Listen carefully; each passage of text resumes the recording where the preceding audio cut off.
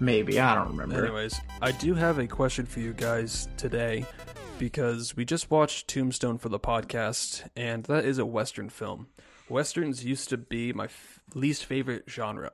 So I was wondering, do you guys have a movie that kind of changed your tune on a certain genre that you didn't like? Mine's The Good, the Bad, and the Ugly for Westerns. Okay. Because I watched that one night, and it was just unlike anything I had seen before.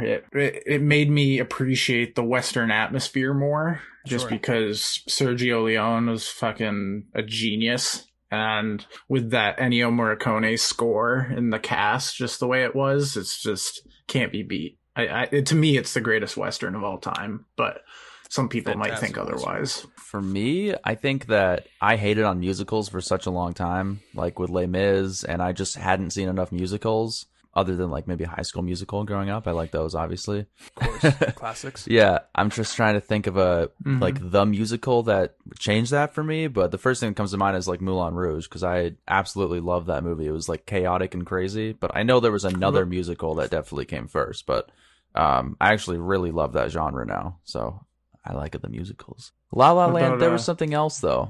There was definitely something else that came before that. The Greatest Showman? That was after La La Land. Oh. Yeah, Pitch Perfect, which isn't really, I mean, it's not really a musical, kind of. Okay. Burlesque is really good. I like Burlesque. I like Christina Aguilera. I don't really like Cher. Cher's an Oscar winner. You got to give. Oh, she was great in that movie, though. In Moonstruck. Never seen it, but it's on Criterion, so we gotta pick it up for Collector's Corner. But this isn't Collector's Corner, so we can get into the actual show here. Can it be, though? Can we just do Collector's Corner? John, what were the films that won for you? Oh my goodness, thank you for asking, Spencer. I picked two sort of 80s rom-coms, recommendations from my mother when she was visiting 2 weeks ago, but we had both two 80s films. It was She's Having a Baby and 1989 Say Anything ended up winning that one, so that's what we're watching for me this week. You might have to remind me, because I couldn't remember the other film. I can't think of it off the top of my head, but the film that won, I don't think so. No. But it was The River Wild from, I believe it was 1994. Kevin Bacon, Meryl Streep. The Lion in Winter versus The River Wild. That was it. Okay. Yep, The Lion in Winter with Katharine Hepburn, Peter O'Toole, Anthony Hopkins. Sadly, that one lost, but maybe it'll pop up again later on. That has nothing to do with Narnia, right? And my poll, I put up a poll for The Wind Rises, the Studio Ghibli film, up against Tombstone. And anytime I put a Studio Ghibli film up in the poll, it always loses. So I should probably just know that by now. That's too bad, dude. Tombstone was the winner, but it was an action western that I've heard is a great time. So I've always kind of wanted to check it out. So glad that we got to do that this week. For the first film of the podcast, do you guys want to start talking about The River Wild? Are you saying you want to talk about my movie first? Damn. There were two other people that summer who did not get so lucky. One guy got killed, and the other is paralyzed for life. But don't worry, we're gonna hit some 3s and 4 pluses. You're gonna scream your guts out. You'll love it. We are gonna risk death a number of times on this trip. 1994 film directed by Curtis Hanson. Family goes on a vacation together, and the mother, rafting expert Gail, takes on a pair of armed killers while navigating a spectacularly violent river. This movie, like I said before, just kept popping up on HBO Max, and I was just always intrigued by it. And anytime I see Meryl Streep in anything, I'm intrigued to see what it is, just because she's kind of one of the chameleons of being an actress. She can just do anything. But yeah, Johnny Boy. Yeah. What did you think of John C. Reilly's terrible beard? I rather liked John C. Reilly in this movie. I thought he was sort of a redeeming character. And, you know, you can't hate on John C. Reilly. He was in Talladega Nights. He's a great guy. Shake and bake. But yeah, I really knew nothing about this movie going into it other than Streep is in it. She's in a raft. And come to find out, the kid from Jurassic Park is in it as well, being somewhat, I would say, equally annoying. But yeah, Just a year later. Is it? Well, yeah, it's in the 90s, so I expected it to be a lot better. I thought it was a little bit over dramatic. I do think that there were some redeeming moments in the film that did end up making it watchable, but not the best. Not the best River Wild. Okay, Mr. Spencer. Well, your thoughts? I feel like I'm in class. Yes, Spencer. Raise your hand next time, you fucking asshole. I had never heard of this movie before. I hadn't heard of The Lion in the Winter either. You said both your picks. I'm like, okay, gotta go to Google for this. But I saw the cast: Meryl Streep, Kevin Costner, David Strathairn's in it, John C. Reilly, Kevin Costner, Kevin not in Bacon. the film. Kevin Bacon. I wish it was Kevin That Costner. would have been a completely different movie. Completely different movie with some more stakes. Baseball involved. But no, I mean, I didn't have any expectations going in. I just kind of wanted to be entertained. And entertained I was. I thought this one was pretty fun. Like, it's cheesy galore. Like, it comes across like a very tame Deliverance. But there are some scenes I thought were some solid tension. Like, there was a specific scene where Kevin Bacon's showing the kid the gun. And I was like, this is That was a little spooky. uncomfortable. And there was other moments of tension as well. It also features a like badass pompous yellow lab that takes fucking no shit Maggie. from Kevin Bacon and Maggie. John C. Reilly. And I loved Yeah. it. Like, the dog had a character arc. It had to rebond with the loser husband. And I'm like, why are they doing this? Like, it would cut to like Meryl Streep like on the river, and the river, the rapids. It's all intense, and it cuts back to Maggie, the yellow lab, and the husband just like running around. Like, oh, it was so ridiculous and cheesy, but it was still like a fun time. I Yeah. thought it was a little predictable for one of these 90s dramatic adventure films. Like you said, when they had to reunite the dog and the dad, I knew that beat when it was coming because he just gets out of the water and I'm like, this shot's holding for way too long. I bet the dog's going to come into play. And then she jumps right on his back. And I was like, oh my God. Like, you can see everything coming a mile away, but I enjoyed it. I had so much fun the entire time just because it didn't really slow down. Like, there were a couple dull moments on the water, but everything else just moved at a really quick pace for me. I will say it was definitely a very tension-filled movie. I think especially when was it like a park ranger type dude in the canoe kept coming by, and they were Johnny. Yeah, it was like someone Meryl Streep knew from her past, and I thought that was actually kind of funny. Where it's like just like some guy she dated somehow came up next to her ex-husband, but I think the film ends up being pretty over dramatic. I think from like the opening sequence of her rowing, like the music is just blaring. Just like just so unnecessarily, like in that scene and 3 or 4 times throughout the movie, it's just like this super insanely overdramatic music for she's just rowing a boat. Like,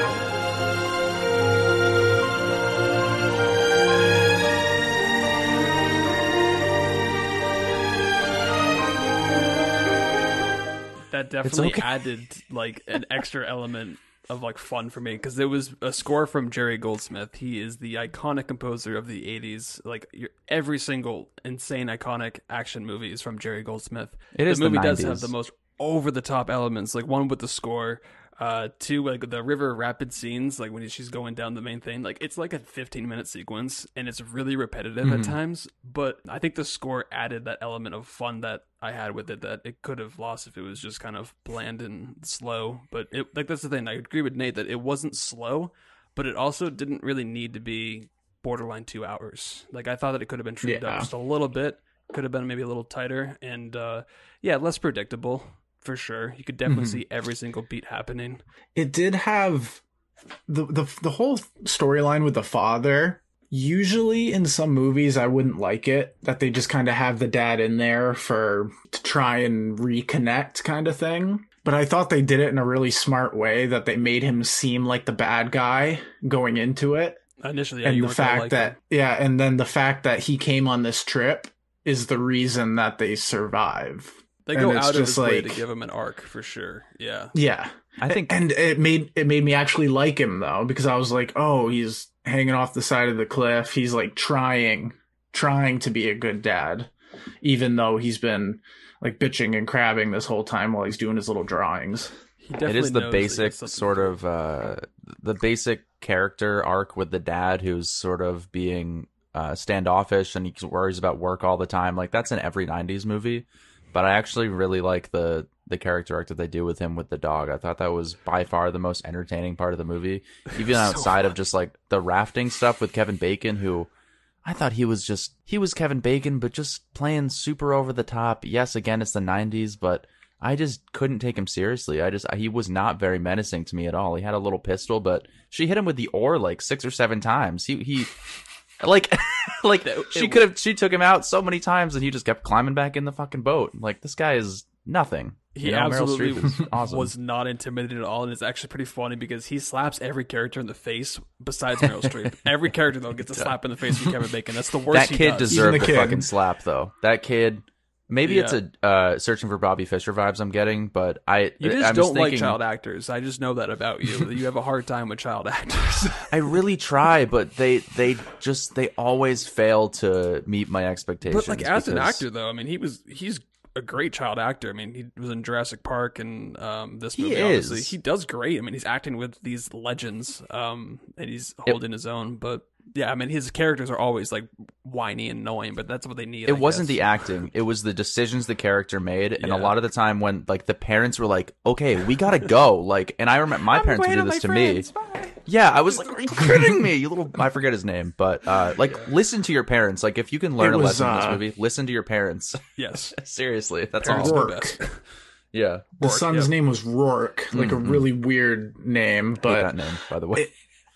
It was cool seeing Meryl Streep in something that wasn't just kind of a straightforward dramatic role. Like, I'm sure she actually had to go do rafting training and stuff to do some of this stuff. She did all of her own stunts. Yep. Are you serious?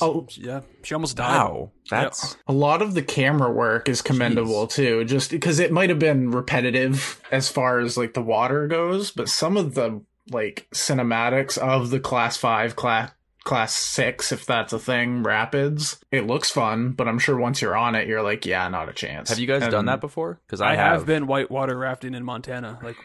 They were in Montana when they were shooting this, but it's fun. It's definitely not as extreme as what they were doing here, but it's definitely intense, and yeah, it's. I'm sure it can be, though. Like they were like leading up to it the entire time. Like, this is gonna be. Like, we will die doing this. Like, I'm not going to go through this, but those were no joke. You know what I mean? For sure. So, yeah. I definitely want to do it this summer because I've done skydiving up here, and I definitely want to do at least one rafting trip. The whole thing with the sign language was really smart. I thought that they added that little bit into it just so that the father's like, oh, I can do this, and they'll know what it means, but the bad guys won't. So it did have little things in there that made it pretty smart. I wish they did the sign language more because they do it in the beginning with the grandfather, but they only utilize that strategy one time toward the end. They could have done some other kind of sneaky stuff with it. There was a scene she was trying to communicate to the son at one point, and then Kevin Bacon's like, "Hey, what are you saying? Don't do that." Like, there was one moment like that. That was the only thing I remember, because the dad didn't look like he was doing sign language. He was just imitating what would a Swiss Army knife do. That's what it looked like to me, he signed a message on the wood. So okay. Well, that's not sign language, but hold on or something. Yeah, it was some sort of. Well, it's written out kind of. Yeah. Okay. It was like a hand symbol. Saying. My bad. Yeah. It was smart. There, especially toward the end of the movie, like the dad was all of a sudden turned into this like total outdoorsman. You know. And he was great. And all of his exposition was just him talking with Maggie, the dog. Like all of that. All right, Maggie, we got to do this. We got to put this together, Maggie. All right, Maggie, we're gonna do Maggie. Maggie, we got to. The scenes where like when Meryl Streep was still there, and he would be like, Maggie, get off the quilt, and then she wouldn't do it, and then Meryl Streep would be like, Maggie, get off. She'd be like, all right, woof, and then. That was like, jump off the plate. Jump off the cliff into the water, and the dog finally does. And best he goes, moment of the whole Maggie, film that's right the there. first time you've ever minded me. Oh my god, like you're best friends now. Yeah. But John, you want to give your final thoughts on the River Wild? After talking about it with you guys, I think I can appreciate it a little bit more. I might have been a little bit too harsh on the film at first, but. It is a very fun 90s film. Knowing it's one of Nate's picks, I usually expect something that's like, there's going to be an ulterior meaning. I need to think about this one and stuff like this. But it's a fun 90s film with Meryl Streep. It has the kid from Jurassic Park. I have something against child actors, but it really was the character itself that held it back. All the rafting stuff really well done. Like that was like the tension filled. It was shot very well, and it was actually pretty intense, especially toward the end. But I think the story around it's a little campy, it's a little cheesy. But like you will have a lot of fun watching this movie. I think cut out half an hour. It's a little repetitive at times, but it's solid. So I'm gonna go 3 out of 5. I think it's definitely watchable. But I probably wouldn't check it out again without a few beers in my hand. Yeah, I Understood. actually completely agree with you because I thought the River Wild, it's cheesy, it's silly, it's very cliche and predictable, but like it's definitely a fun time, and it features a very delightful performance from Meryl Streep, and you get to see her do some more action stuff, less like hardcore drama, and it's kind of cool knowing that she did all of her own stunts and whatnot. That brings it up movie. a lot for me right there. That's crazy. Yeah, I mean, there was some repetitive sure. stuff, some scenes that kind of dragged out. Like, there was one scene, it was like they were celebrating his birthday at night, and it was, I don't know, it was like a 5 or 10 minute sequence. That was weird. It wasn't really necessary, but oh well. I love the low-key banner score from Jerry Goldsmith. It's a little long, but yeah, I mean, I had a fun time with it. I'm going to go a very solid 3 out of 5 as well. Like, I'd recommend it. It's fun. Yeah, this was my pick, and I had a lot of fun. Definitely cheese. There's something about a 90s film that just makes it really easy to watch. It's just really laid back. The music was fantastic. It's just nice seeing Meryl Streep do something different. Any type of sport, like whether it be an outdoor sport, a athletic sports or whatever, it doesn't matter. It's always entertaining. And when they add in like the killer aspect, it adds a little bit of tension that it needed. So I'm going based off how I felt when I first watched it because it kind of sticks. I'm giving it a 4 out of 5 just because of how much fun I had with it. What can you do? Sometimes you just need a little cheese to get you through, and I enjoyed this one. I thought it was fun. It's unexpectedly a good time. Like, I had literally never heard of this movie, but no, it was fun. Doubt it. But yeah, why don't we get right into Say Anything? It's from 1989. I'm gonna take out Diane Court. Diane Court doesn't go out. She's a brain. Trapped in the body of a game show hostess. We don't want to see you get hurt. I want to get hurt. Diane Court. Hello, Diane. Hi, Lloyd Dobler, sir. I'm an athlete, so I rarely drink. Kickboxing. I heard of kickboxing, sport of the future. I can see by your Directed by Cameron Crowe, a budding romance between noble underachiever Lloyd Dobler and high school valedictorian Diane Court is threatened when Diane's overly possessive, disapproving father interferes with their relationship. With a prize scholarship to study abroad hanging in the balance, Diane must find a way to make both men happy. Dude, this movie's always been on my radar from that iconic poster of John Cusack just holding a radio over his head or a boombox, which people don't do that anymore, do they? They really don't. What is Nate holding his iPhone over his head? But yeah, I just really wanted to cross another film off the filmography for Cameron Crowe. He's one of my favorite directors. No, that's not true. But Nate, Say Anything. You've never seen this film before. That's what this podcast is all about. What did you think of Say Anything, 1989, Cameron Crowe, John Cusack? Well, first of all, I want to know if you can name any other Cameron Crowe movies. Aloha. Say Anything was one of those unexpected little gems that just hit me. I was like, oh yeah, this is my movie. Like, it's right up there with those 80s coming of age movies that just, there's something about them. There's just a relatability that just makes it so easy to watch. And I haven't seen a lot of John Cusack movies.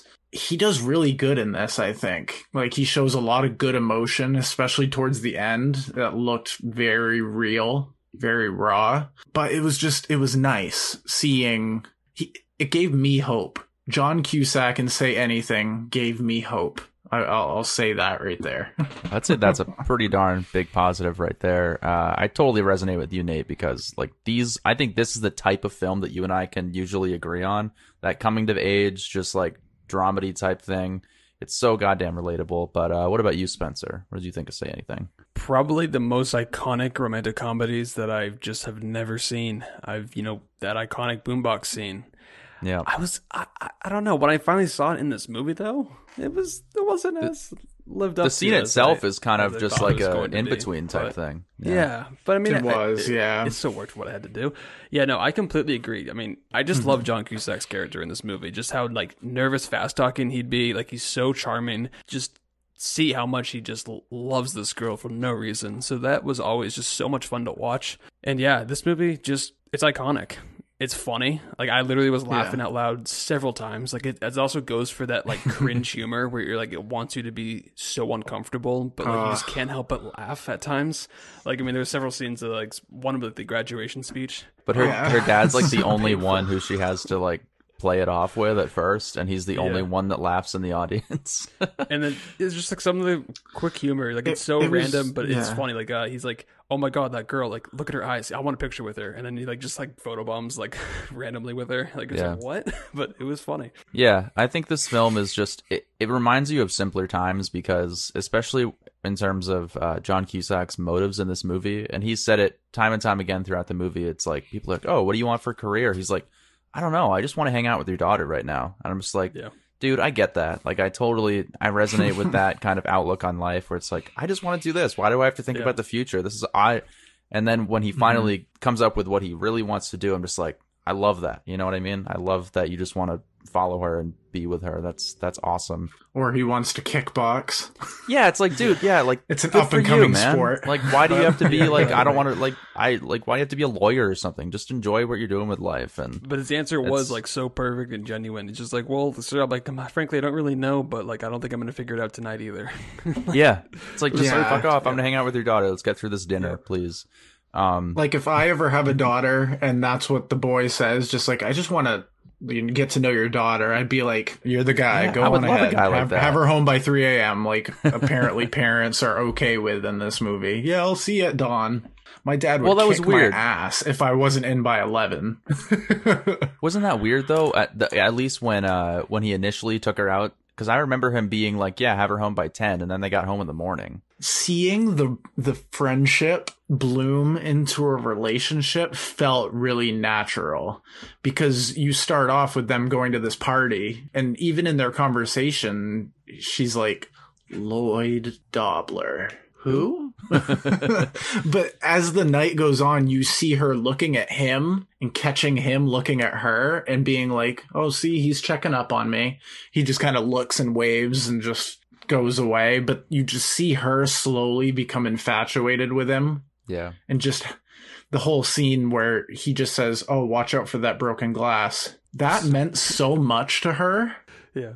But it was so warm. It was reassuring that even though it's a movie, that there was a character that was good, genuinely good. Genuine. That's Sorry, like the best everyone. word about this movie is that it just feels so genuine. Like from the performances, from the writing and directing, like, everything just seems very genuine. Like I love that he was also like the key master. Like he had to hold all the keys so all the kids could drink and not have to drive home drunk. And then all of a sudden, he just gets tackled out of nowhere at the very end. He's like, "Give me my keys!" He's like, "No, no, I love you." It's like what? There were so That's many happened. Just randomly funny moment. Yeah, that's all right. That's for another podcast, maybe a live show, Nate. This film, it seems like everything comes so naturally to these characters. They do get in a relationship quickly, but it doesn't seem like it's forced. Like they have this slow sort of friendship, and John Cusack is just so genuine with her and willing to just do whatever as long as he's with this girl. There's so many scenes surrounded by the Peter Gabriel song that is just so goddamn iconic for this time and for this film. I love that, dude. Like, that's not what they were doing. They weren't doing this little Spencer's Jig. But that song is just like, it brings you back to that time and that age where these kids just like, that's all they care about is just like, let's fall in love before we go off to college or whatever. You know, it's good stuff. Mm-hmm. I enjoy it. I gotta be honest, because I do have a gripe with this movie. And is it Joan Cusack? It's not Joan Cusack. It has nothing to do with the performances. In fact, we haven't even mentioned the father, John Mahoney. Huge role in this movie. Great performance. But Yeah. the whole Despicable subplot with the person. father and the whole like tax fraud, or no, he was stealing money from the elderly people. That whole subplot, it just seemed a little tacked on. Like it was a little unnecessary, and like this, like all of her daddy issues got very uncomfortable. But you know, It makes I get sense it that for she has to her grow. character, though. Yeah. Just because she's the valedictorian her entire life, her mom's out of the picture. She doesn't have a lot of friends until the day of graduation, and like her entire life was like getting into colleges, getting scholarships and stuff, and then she has no one else to talk to but her dad. And then John Cusack comes into her life, and because of this whole subplot with her dad, he kind of takes over. So I understand how you think it is weird because there were some uncomfortable scenes, 100%. But it makes sense in the context of her character, I guess. I don't think that those were tacked on. Like it did end up making sense. No, I don't know. It was unexpected. Like they were having the dinner and like the movie, it was like halfway through and it was very charming. And then all of a sudden the detectives show up and they're like, "Oh, we think that you like stole money." And I was like, "Oh, they're gonna go a different direction." And they ultimately do, and they have a breakup, and it gets very over the top dramatic. It also added that like kind of hilariosity to it, like when he's recording the tapes and he's driving down. Like some of the stuff that he was saying was actually fucking hilarious, and he goes and meets with the guys. I love that scene with Jeremy Piven. Like we're just choosing to be here. like this is here, we're here by choice. He's like, that was a mistake. He's driving away. Yeah, that was funny. Yeah. Because you see those character moments with just him, and you're like, all right, yeah, I like this guy even more now, you know? Sure. One of those movies that's just, it was so sweet, but one of the scenes that got me didn't have any dialogue. It was just John Cusack driving down the road with tears going down his eyes. Mm-hmm. And I was just like, holy crap, this guy is still trying to be strong, but he's breaking. And he's trying really hard not to crack because he's solid through this entire movie. Just his awkwardness, his little stutters. When he first calls her at the beginning, I have a hard time watching that stuff. Because she's like, "Oh, hi, yeah, today was great, you know? Oh, I'm busy." It's just like, oh, come on, it's agony. But when he finally succeeds, yes, our hero has done it. Yeah. And it's like the peasant taking out the queen kind of thing. And it just, like I said earlier, it gives us all a little bit of hope that if you just make that step, you never know who could come into your life. And it was kind of reassuring that way. I think all of us could kind of see ourselves in his role because she isn't like she's gorgeous and I love her character. She's so endearing and just like there's innocence about her, but she's like a really smart person as well, obviously. But she's not like the cheerleader or the high school sweetheart type girl. Like he sees her throughout. He alludes to, he's like, she's so mysterious because she's so obsessed with school, but no one really knows anything about her. But she seems obtainable, you know what I mean? And I just think that I just love the relationship between them. I really do. So you can see why it's held up as like one of the most iconic romantic movies, I think, because their chemistry was great. His performance, John Cusack's performance, was great. I thought that Ian Syke, the girl that did play Diane, when she got to the dramatic stuff, it felt a little wooden. But I mean, regardless, her character was still so charming and endearing. So I kind of just overlook it a little bit. And I looked up. They fit. Yeah, exactly. She fits. I mean, she hasn't really been in too much other stuff. This was definitely her biggest role. But I'll just. I always thought it was when I always thought it was Winona Ryder in this movie, and then I looked at the cast list and it was this other girl. So that was until today where I realized it's not Winona Ryder for some reason. In the middle of the movie, I'm like, she looks so familiar, and I couldn't place it, but she was one of the friends in Fever Pitch of like Drew Barrymore's. And I was like, oh, really? Now that's I see a big it. movie for you, I know. She's like, it was a small role that she had, but I'm like, that's how I know she's. But no, yeah. Final thoughts. I am very happy that I've finally seen Say Anything. This is one of those movies where I could see myself rewatching and probably appreciating it even more so. John Cusack gives a great performance. He's so charming and endearing. And Cameron Crowe, I mean, I think this is one of his first movies, and he's been on the scene for a while, creating these great romantic movies that we've come to, really enjoy. So I'm going to give this one a 4 out of 5. I think this is a great film. Nate over there, what about you? This one is going right up there with the Fast Times at Ridgemont High, the Breakfast Clubs, the Almost Famous, which is also Cameron Crowe. It's just one of those movies that you can just put on, and just all these kind of stereotypical characters, but they're just the perfect people are playing them, so it just works. And it's kind of funny having John and Joan Cusack be brother and sister in the movie as well. He's living with his sister. Their parents are in another country, so they kind of have to fend for themselves. So he's essentially alone as well. And she only has her father, so they're cut from the same cloth in a weird way. But I just had a great time with this one, so this one's going to be a high one. I'm giving it a 4.5 out of 5. I think it holds up as one of those great coming of age movies that's just timeless in pop culture. Awesome. I'm glad to hear it, because I think that this film is just one that I've always wanted to see. It has, again, the iconic poster. It's from the 80s. We've watched, The Breakfast Club lately. There's a lot of other 80s films that I've yet to see that fall into the genre that I know and love, which is sort of the coming to age dramedy type situations. But I think this one totally exceeded expectations. I love the connection between these two characters. It comes so naturally. The chemistry is amazing. And it's unconventional. It's not really what you'd expect from sort of technically a paint by numbers sort of coming to age film. It's great. It's such an endearing story that I can't wait to go back and revisit. Borderline probably love this movie, so I think I'm going to go 4.5 out of 5 as well. I really enjoyed it. I think there's just so many iconic scenes, that even more than the boombox scene, and then the one where she's just learning to drive. That's another one that I thought was just so adorable when she can't figure out the clutch, and that it's just. There's so many just little scenes like that sort of bring you back, So it's good stuff. Let's say anything. What about, I do believe we have one more film, and that is Spencer's movie this week. Oh, shit. Yep. This is quite the different movie that we're going to be talking about today or tonight. Change for of the pace last for one. sure.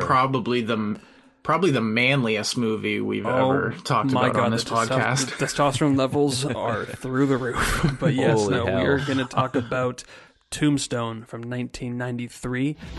Hollywood Pictures presents. The only real law around here is the Cowboys. The story of Wyatt Earp. The first time in our lives we got a chance to stop wandering and finally be a family. Now this is trouble we don't need. If we're gonna have a future in this town, it's gotta have some law and order. What do you want, Ringo? I want your blood. I want your soul. This is a Western film with an all-star cast. I mean, Kurt Russell, Val Kilmer, Sam Elliott, Bill Paxton, and even some more people like Billy Bob Thornton's in it, Michael Biehn. Mustaches galore. Mustache Holy shit. and costume galore. This is the definitive Western. I mean, I remember looking at the DVD cover of this movie and being like, someday I will watch this. And, it's taken me this long, but I'm glad that we finally get to watch it and talk about it for the podcast. But for those of you who don't know what Tombstone is, a successful lawman's plan to retire anonymously in Tombstone, Arizona are disrupted by the kind of outlaws he was famous for eliminating. So, Nathan, Tombstone, going into this, what were your first initial thoughts on this Western? You just called me Nathan. I throw it in there. Yeah, but it's more of a formal setting, so I think it's warranted, don't you think? Yeah, it like hit me in the face.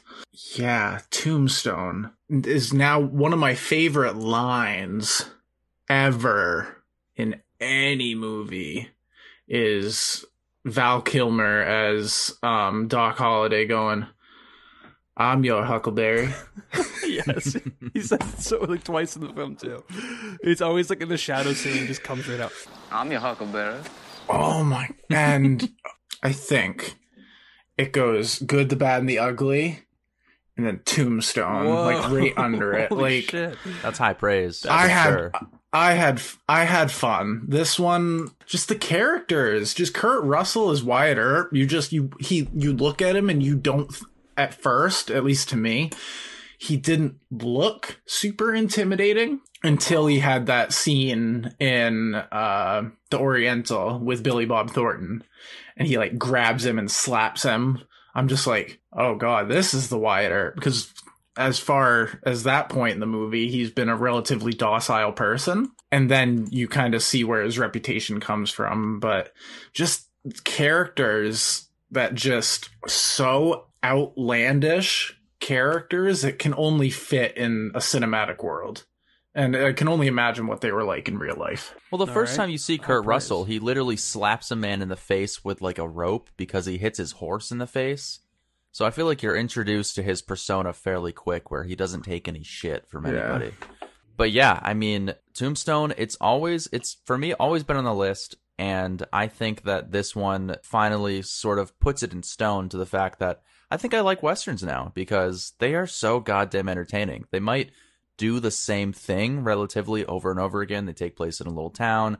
There's the obvious bad guys and the good guys, and they have the pistol fights and stuff like that. But they're so entertaining, and these characters were fucking awesome and badass, and the mustaches were absolutely out of control. I love seeing Sam Elliott, who I think the last thing I saw him in was probably A Star Is Born, which it's just like he's so badass. His voice is iconic, and the mustaches, guys. Like, if I could.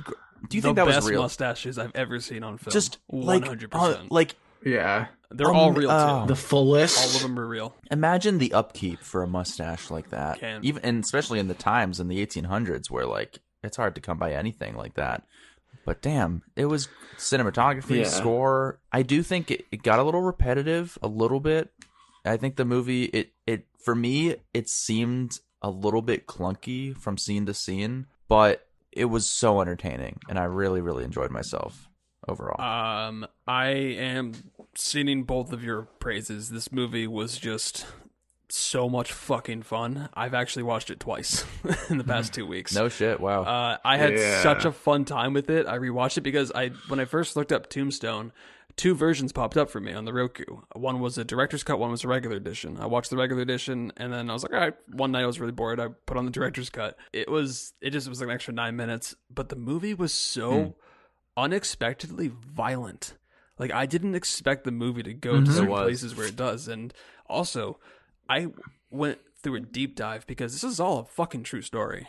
I mean, sure, there's some cinematic liberties that they take in the film, but yeah, I mean, the whole shootout and the whole thing that happened in Tombstone, down to the same at the OK names, Corral, Wyatt Earp was a real person, which I think is just fucking awesome. That's insane. He was a real ex-U.S. Marshal. Yeah, and him and then Doc went to Holliday Hollywood. became best friends after Doc Holliday saved him. And also the whole mythology, well, not mythology, but the whole thing about Wyatt Earp is that he was never touched by a bullet. And there's even that one scene in this film where he didn't know what to do. They were pinned down, they were surrounded by guns, and he's like, "Fuck!" He stands up and just shoots everybody and doesn't get touched once with a bullet. And everyone's like, "What the fuck is happening?" And even after the scene, they're like, "Are we going to talk about what just happened?" And Kurt Russell's just standing out by a river. It That's was so crazy, fucking dude. badass.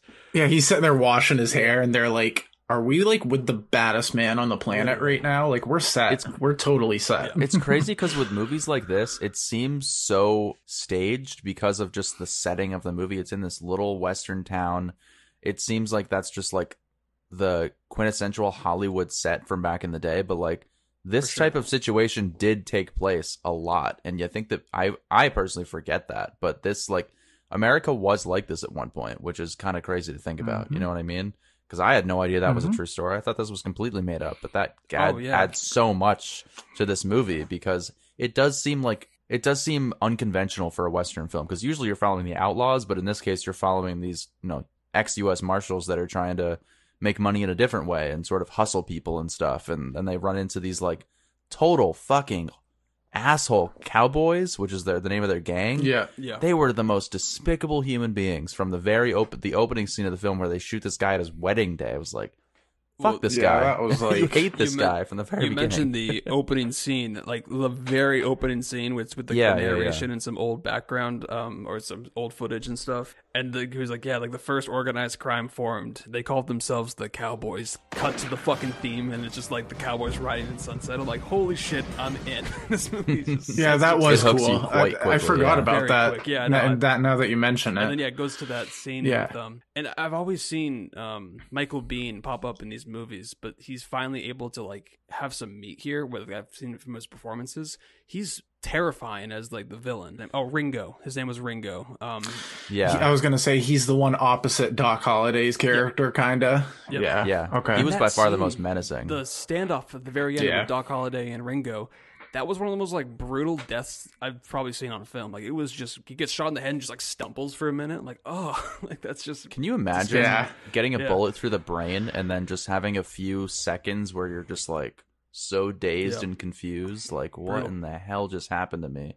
I was genuinely nervous because the entire movie, Like Doc Holliday is one of my favorite characters ever now. Like he was just He's awesome. That sly badass that just doesn't have to say much. And like, it makes me want to get "I'm your Huckleberry" tattooed on me somewhere just because That's cool.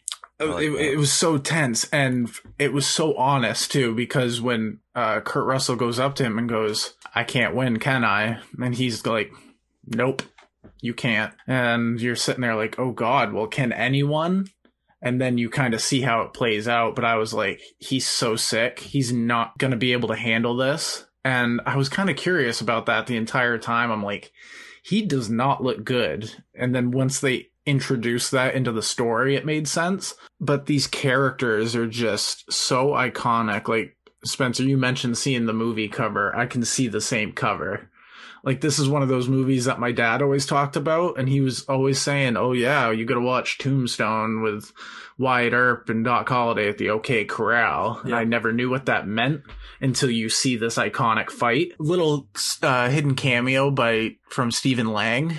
You know, the guy from Don't Breathe. Ike, right? And yeah, he was the bearded guy who kept getting like bullied and drunk and stuff like that. Unrecognizable though. Kept saying he'll get his revenge. Picked that up on the credits, and then on the rewatch I noticed it. Yeah. With a little Billy Zane too. Yeah, that the sheriff actor who gets shot. Yeah. But had such iconic scenes, and like you said, it was super brutal. But overall, it was just a blast. I just had fun. Like, you see Sam Elliott and Bill Paxton's characters, like, well, we made ourselves a part of this, so they both show their badges, and Wyatt Earp's like, oh, come on. Really? Like, we didn't come here to do this. Yeah. And so you see their division there too, and it makes for some heartbreaking shootouts. I will say that. I think the masculinity is just so high in this movie. I think one of my favorite scenes is before, it's not even a shootout. It's when, I don't know which character it was. You've said a lot of actors' names. I didn't realize it was them in this film. But the one who ends up getting really sick, and it's the girl. He has the girl with him. It was probably Val Kilmer, but that initial hustle in that poker game was so badass, dude. Where he just hustles the guy, takes all his money, and that scene was just... As he leaves, he takes the giant stacks, just like I'm out of here, bro. All right. Yeah. Good day. Oh, man. Leaves. Just incredible, man. Was by far my favorite aspect of this film, and that, I mean, same. Despite how amazing and badass Kurt Russell was, I still think Val Kilmer, just with the one-liners, like, apparently all of the quick draws that he does and like the stuff with the gun is real. Like, legit. He practiced like so hard to get that right, and then just his mustache and his character was just so entertaining. I wish we saw more Sam Elliott, personally. I wish we saw... Yeah. But, like, the cast is so strong all around that it's like, you can't fit them all in there, I guess, because Kurt Russell and obviously Val Kilmer are, like, the main leads, and Sam Elliott is kind of in there. He gets fucked over with the amputation, goddamn. Because it's very true to the time as well, you know, where there's no medicine, and if you get an infection, your arm's fucking gone, so... And that's another aspect of the film that's pretty brutal to watch. When they're trying to get the bullet out of his back at the end. Fuck, dude. No, thank you. No, thanks. One of my... what was the scene? God, now I'm drawing a blank. While you think of it, though, I don't know what. There were some scenes that I thought was pretty hilarious. Like, it kind of seemed like it was a scene meant for like the promo of like the trailer or something, or the poster, because they were walking down the road like together, like, and it was so badass. And like there were some scenes where there was the final shootout in the third act, not the final, but in the third act when there's like a montage of them just hunting down all the fucking cowboys.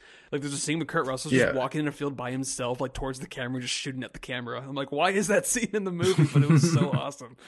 That's another part of the movie that it seemed like these guys must have had a fucking hell of a time on this set making this movie. It's like, I don't know if Kurt Russell. Drama. Oh well, okay. Drama. I have it. I mean, it's so yeah. Talk about it. The writer of the film, his name was Kevin Jarre, or something like that. This was supposed to be his directorial debut. As they were shooting, they got a month in. He was just very overwhelmed by just, you know, the cast, the budget, the job itself. He was over budget. He was behind schedule. So they fired him, and they brought in a ghost director, and that was who got credited, George P. Cosmatos, or Cosmatos, yeah, something like that. Yeah, who had done like I think a Rambo movie and stuff like that. Action guy, but essentially all that he was there to do was to be in charge of the historical element, to make sure the costumes looked legit, the set, the scenery, The mustaches were like precise. That was really his job. Kurt Russell was the pretty much director of the film, but he didn't want to be credited as the director because he didn't want to be known for directing films. So he uncredited basically directed the majority of this film. Val Kilmer also backed him up in a later interview. Was like, yeah, no, I mean, Kurt Russell did the majority of the work. And I mean, if that's the case, yeah, there's definitely some clunky moments where I could see some of that stuff kind of colliding a little bit. Oh, fuck. Christ. We gotta, oh my God. So Kurt Russell directed the movie? Kurt Russell basically directed the majority of the film. And okay, cool. I mean, if that was the case, I think he did a great fucking job because it was so much fun. Yeah. It was a blast. Well, can I say that I remember the scene? That was like one of my favorites. Yeah. When they finally get the Oriental kind of up and going, everyone's showing up again, all the big wigs and stuff that they were talking about. And then they have Ringo and the guy in the red shirt with the mustache, the kind of big talker. And then they're sitting down at the table and Ringo does all the stuff with his gun. He's flipping it, doing all this cool stuff. And then Val Kilmer stands up and I don't remember. Yeah, he had like a shot glass or something and he's just going like. That was awesome. And then like 4 or 5 people just kind of laugh and they're clapping and stuff. I was just like, only Val Kilmer can like follow up that and get a better reaction out of me, because I was like, oh cool, this guy's a badass, he can flip a gun. But the comedic timing where his character could just do that, I was like, yeah, you just cemented into like one of my favorite characters ever. And it helped because he was obviously shit-faced. Could also be one of the best be one of the best westerns as far as enjoyment and historical significance, just with the fact that this actually happened. Yeah. Where I just see the Rotten Tomato consensus. I haven't seen this before. If you're seeking a stylish modern western with a solid story and a well-chosen ensemble cast, Tombstone is your Huckleberry. Wow, amazing. Yeah. Yeah, I think God, if you love mustaches, if you love like the main 3 in this movie, Val Kilmer, Sam Elliott, Kurt Russell, like I love all these guys. I've seen Kurt Russell when he's older in like Hateful Eight and stuff. He's awesome. It's like he's revitalizing a role like this, and I love to see him in a younger performance, just completely embodying this character because it's so badass. The masculinity is out of control. The mustaches are just it's insane. So it really was a lot of fun. I think I really do want to check out a lot of other westerns because this is like 1993. Like it's not even really that old on a grand scheme of western films, but it's so vastly entertaining. The shootouts are awesome. It is bloodier than you would have expected, and that definitely did take me by surprise and made it even more badass. Cinematography, score, all also were very, very, very well done. So yeah, hell of a good time. I'm glad we finally got to check this out. I'm gonna go 4 out of 5.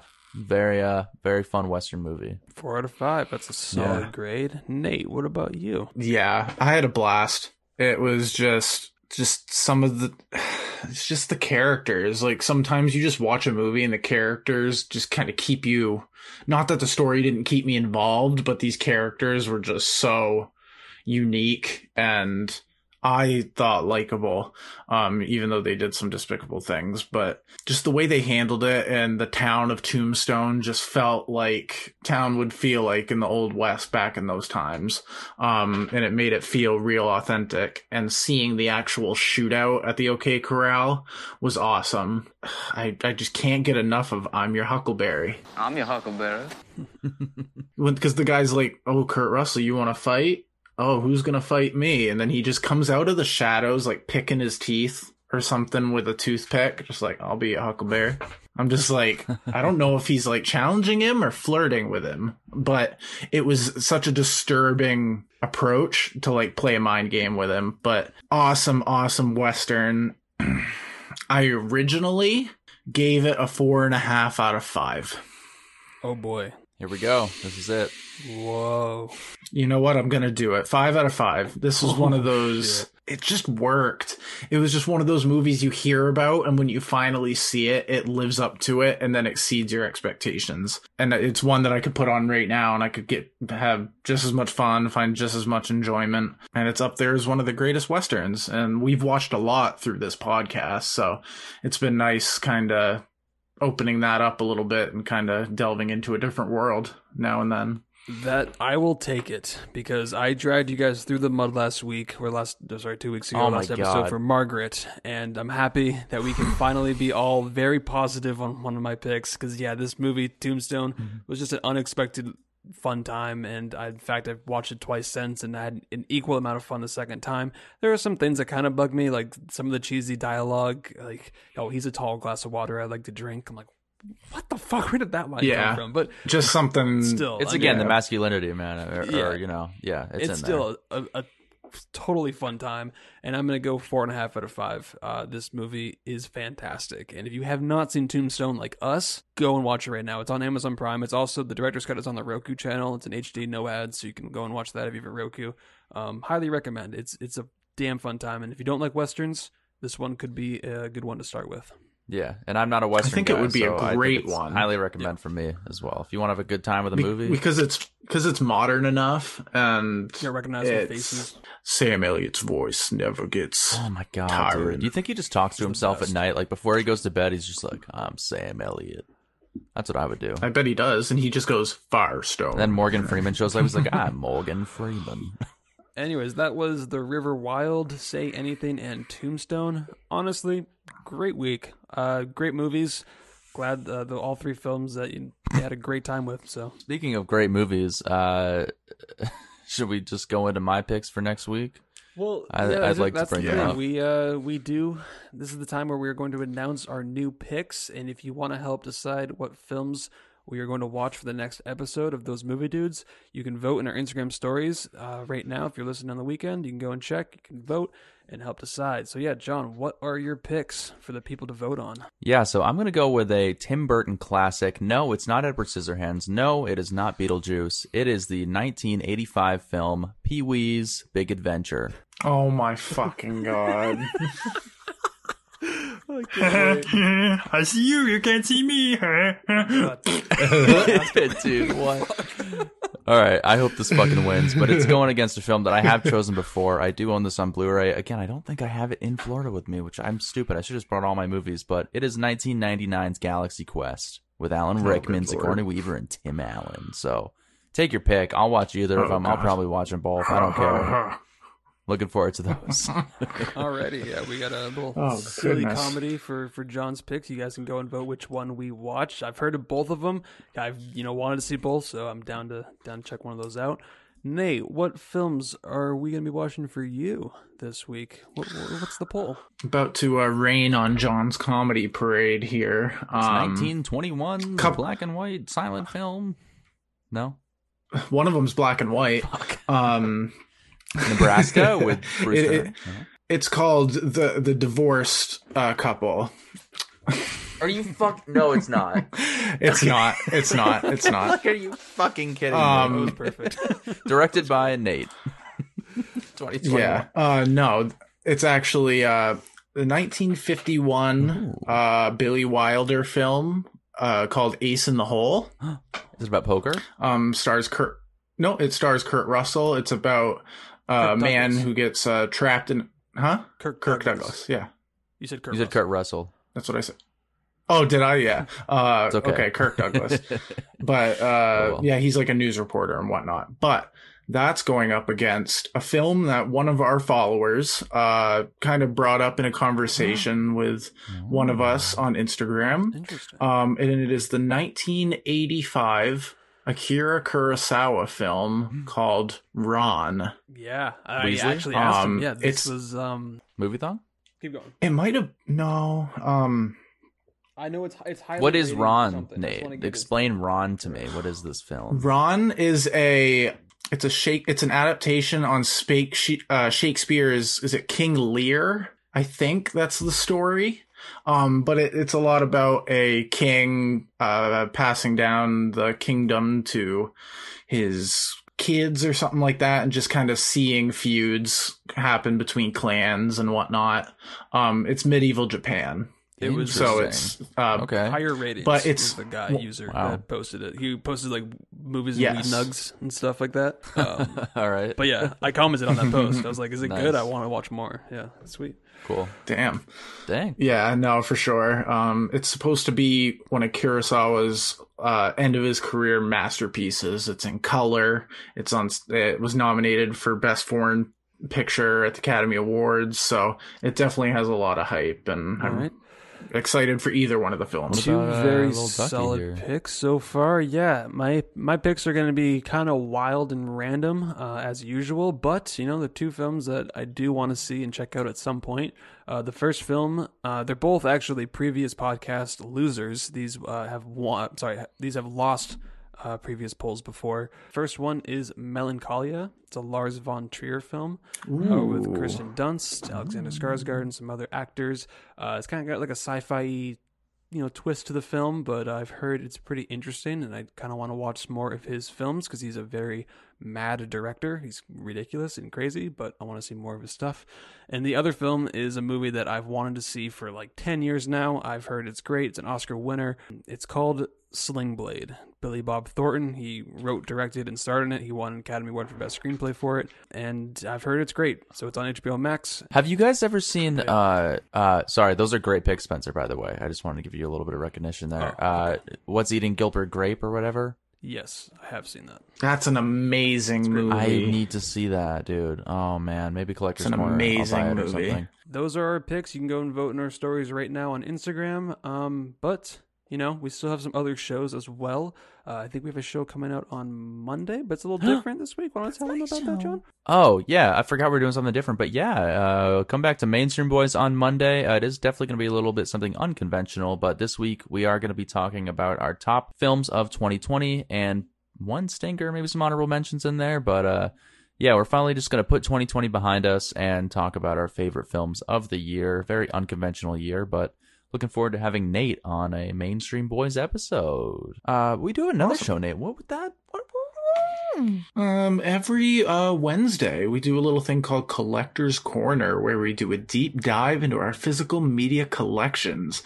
What? And episode 12 is coming up, and it is a Mainstream Boy episode. Holy shit. And he chose Last Action Hero, the Arnold Schwarzenegger film, on Blu-ray. So we will be talking about that. Come give us a listen. Hope you all enjoy and stay physical. Holy moly, dude. I'm looking forward to that. I haven't seen that movie since I was probably maybe 10 years old. So I remember little to nothing about it. But yeah, I don't know where Spencer is, but I'm going to do my send off and maybe he can just cut it out and do his. But thanks so much for watching, guys. This has been the TMD, Those Movie Dudes podcast, where we talk about 3 movies that we've never seen before on a bi-weekly basis, but look forward to seeing you guys 2 Saturdays from now.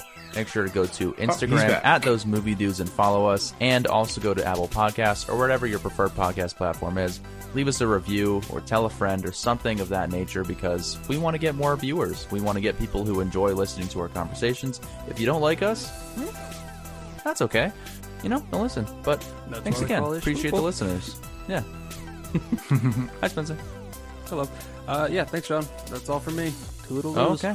Toodles, guys. See you in 2 weeks. Bye. Fuck. I hate myself, dude. God, that bye. Isn't that so annoying? Oh, Jesus. Just stop going to Starbucks. Okay.